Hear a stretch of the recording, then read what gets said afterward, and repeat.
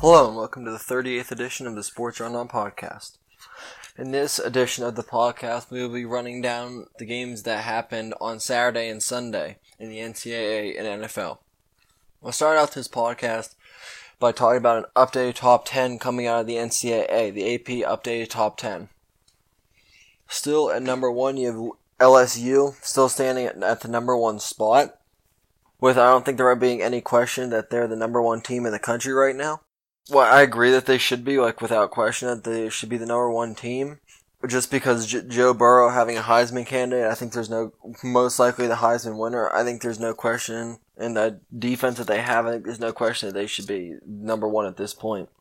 Up next is number 2, Ohio State. I also think that this is a pretty good pick, a pretty good placement for them, because I feel like they're definitely better than Clemson or Alabama, Alabama's fate's about to maybe change a little bit, which we'll talk about a little bit later. But yeah, so then we have Ohio State at 2, we have Clemson at 3, Georgia at 4, Alabama at 5, Oregon at 6, Utah at 7, Oklahoma at 8, Penn State at 9, and Florida at 10. So now, the first thing that we're going to talk about in the NCAA part of this podcast is that it's looking like the Minnesota Golden Gophers, as you hear, they are not in that top 25 list. It's looking like their playoff luck that undefeated season might have run out. And with it, probably won't their only attempt to being able to get into the college football playoffs. With a loss to number 20 ranked Iowa, I think there's no question that they're done. There's no route that they can possibly get in. I think they're just done at this point. I mean, it was a good run. It was a good undefeated run while they could. I mean, there's no question they're still going to probably get into a pretty good bowl, but I mean, they're not going to get the undefeated season. There's no chance now that they're going to be able to get into the college football playoffs. But that's not the big story. The big story is in the SEC, as Tua Tagovailoa, the quarterback for Alabama, is now out for the season with a dislocated hip injury.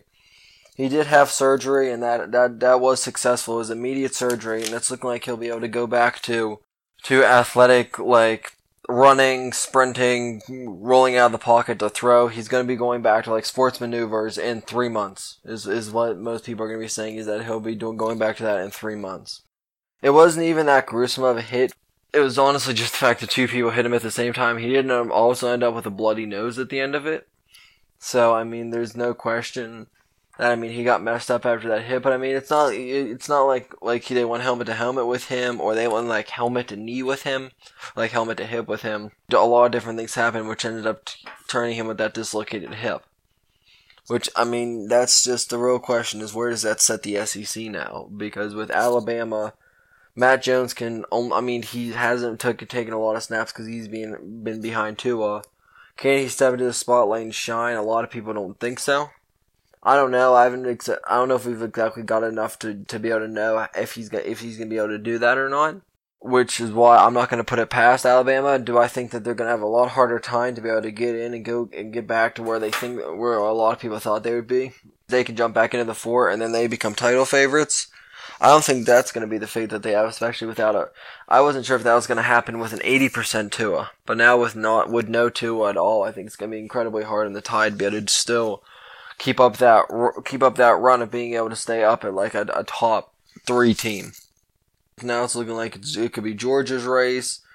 We know it's LSU's race, but now we have Georgia at 4. But Alabama is a team that was tempting Georgia now, and then you have Oregon, who's under them, and who knows? That's the real question now of Alabama. If, say, they lose to one of the teams in the SEC championship, does that jump Oregon up there? Would that be enough to jump over Georgia? That's just a real question. Because that's the thing. You have two Pac-12 teams in the top 10 right now with Oregon and Utah. You have 2 different top 10 teams that are both threats to be able to go to the college football playoffs. But it's going to come down to the fact the selection committee thinks it should get in. But I think we're just looking at going off what we think that they're going to be looking at. I feel like it's just going to be the question of, for one thing, the big thing is going to be the strength of schedule. I think that Utah and Oregon, if they go based off strength of schedule, I think there's no question Oregon and Utah aren't going to be able to get in because they don't have the strength of schedule that Georgia does, because they don't play in the same type of conference that Georgia does. They don't play in the SEC. It's nothing against the Pac-12. It's still a Power 5 conference without question, but it's not the SEC. It's not that Pretty much whenever you think SEC, you think football. Whenever you think football, mostly college football, most people to say SEC or Clemson from the ACC right now. Which, I mean, I'd have to agree with, too. That's what I mostly think of whenever I think of college football, like high caliber college football. It's the SEC. And I think it's just going to be a real question, especially if Alabama drops one. How far are they going to drop, depending on who? Like, if they drop it in the SEC championship, it's going to be different. But I'm more talking about the fact of what happens if they drop it before the SEC championship, and then like to an unranked team that like an Ole Miss or a team like that there's no question that they should have beaten, but they dropped the game because Matt Jones is inexperienced at that point. Like, where's that going to be able to put them really? And I think that's just a real question that's going to be a lot of people are going to be asking right now. Moving on to another Power 5 conference, getting away from the SEC, is the Big 12. They're also wondering a lot of things right now. As Baylor and Oklahoma played, which was what a lot of people thought that the Big 12 championship was going to be between Oklahoma and Baylor. Well, Oklahoma and Baylor had a very, very interesting game in the fact of right before halftime, Baylor was up on Oklahoma 28-3. It was at Baylor 28-3. They're like, this is going to be a blowout win for them. Then they go into half 31-10. And then it starts falling apart. Then honestly, I don't even know. I watched that entire game and I still don't know what happened to that team. Like Oklahoma just started clicking. Baylor couldn't click. Just like it felt like they couldn't click to save their life. Like, I mean, and it felt like it was just the entire undefeated season and like everything that came with it was just falling apart. Like it was just crumbling. For lack of a better word at this point, it was just crumbling out of their hands because, I mean, Baylor is an undefeated team that was looking with this win to, without question, jump into the top 10.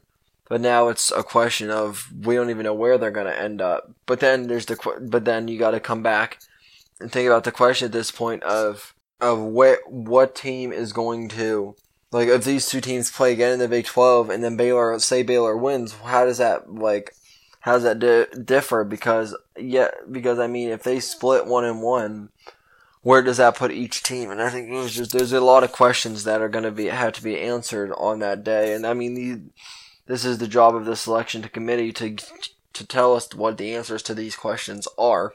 And I just think that their job is going to be really hard this year because I mean, I think it's hard every year, just resume, but I think it's going to be even harder now, especially if like Alabama loses, because Alabama's usually for sure in the college football playoffs. But if they lose twice, as for sure as everybody's like, oh, they just give Alabama the benefit of the doubt. Alabama could go 500 and they could still get in. I mean, I don't know. I don't think they hate against Alabama. I don't know. I think in some cases they might favor Alabama just to try to get them in. But I mean, I think usually Alabama definitely they don't put themselves in the worst spot. Like they don't lose 3 games. That's what I'm kind of wondering with all these one-loss teams. Is there any chance like in the world that Alabama? I mean, I just want to say Alabama hasn't lost a second game yet. So I am just speculating completely here. Say Alabama ends up losing that second game. Do they still have any chance of getting back into the college football playoffs? I wouldn't say that they would. I'm also not on the playoff committee. The second part of our podcast will be talking about the NFL. The first thing we'll be talking about is one of the main points that happened in the NFL. It happened on Thursday Night Football with Myles Garrett and him taking the helmet off of Mason Rudolph and trying to bash his head in with it, pretty much. Now, Myles Garrett, Marquise Pouncey, he's been fine. He's going to take a suspension. Myles Garrett's the big one because he's out for the entire season. It might be out for next season. I completely agree with Roger Goodell here. There's no place for that in this sport. Like, there's no place for that kind of, like, childish behavior. For one thing, I kind of disagree with Pouncey, the center for the Steelers, getting a suspension because he was coming in to protect his quarterback. Some people could think, oh, Mason Rudolph should have got a suspension because if you see, he was instigating because he kicked Myles Garrett in the groin and tried to yank his helmet off. That's why he took Rudolph's helmet off and did what he did. Even that, I can agree with that if Garrett would have just taken Mason Rudolph's helmet off and like thrown it to the side. But I mean, if you take it and you try to like physically hit somebody in the side of the head with their own helmet, I feel like that's just taking it to a different extreme. Which is the one reason, and I mean, he even came out and said he understands what he did was childish, and he understands how bad it looks on him and the team. And he really wanted to try to apologize for his actions, but I don't know if you can really apologize away to Mason Rudolph trying to bash his head in with a helmet. I mean, yeah, you don't want to get kicked in the groin, but I think accidents like that happen. If every time, I honestly think, like, every single time, without a doubt, that happened, that somebody somebody on the other team that would happen, they would try to take their helmet off and, like, hit them with it, I feel like there'd be most of the NFL suspended. Especially under the pile, that, like, jabbing, that kind of stuff, it happens all the time. Which is why even, he might have started, and it might be an instigation. Yeah, it's not the best thing in the world, but it happens all the time. And these guys, I mean, he even said you're a professional athlete and you need to keep your cool in that kind of scenario. Up next, we'll talk about probably who I think will win the MVP. I don't know if he will for a fact, but I think he has the best case right now. And that's Lamar Jackson of the Baltimore Ravens. They're also now making an argument for the NFL's best team. I don't agree with this argument at all. I think the Ravens are completely overrated. You can agree with me on that if you want. If you have a different opinion on that, make sure to comment it down below. But I just honestly think I think the Ravens are overrated. I think Lamar Jackson's good. I think that if you put this team in third down and longs for the entire game, you're going to beat them. Because I don't think Lamar Jackson I don't think that he can win a game with his arm, which is why I think whenever we get to the AFC playoffs, we're gonna more understand that Lamar Jackson, like, literally can't win a game with his arm. If it comes down to the Ravens having to say, Lamar, here's the ball, you have to throw this win for us, I feel like it's just not gonna help them. And when it comes down to Ravens quarterback, I'd rather have Trace McSorley, the backup, to be able to throw for the win, even with, like, no experience. I'd rather have him throw for it than Lamar Jackson. I think Lamar Jackson's good, but I think MVP talk is, like, way overrated for him. Do I still think he'll win it? Yeah, because he makes the most flashy plays. They're trying to usher in a new genre of quarterback where there's, like, a run, not really even a run first mentality quarterback, but like a more running kind of quarterback, which in some cases it just reminds me of them trying to turn this into college football with these quarterbacks that have a run first mentality. I mean, you gotta understand that they're doing that just for one, because one example would just be, look at the number one pick. He's a running quarterback. He literally is the most rushing yards on his entire team, which is Kyler Murray for the Arizona Cardinals. That's what I honestly think. I feel like there are a lot of these guys like Brady or Rodgers, that they're not I don't even want to say a run first mentality quarterback, because I feel like if you're a quarterback, nobody has a run first mentality. But I feel like they're not just more of like whenever you're playing Brady and Rodgers, you're not so much worried about running a QB contain or running a QB spy, if you don't know what that is. So it's pretty much having one of your linebackers just follow the quarterback wherever he goes so in case he tries to roll out of the pocket, that linebacker's there. And then contain is just whenever you have your defensive ends hook out, like you just have them go to the outside so that you kind of close the quarterback.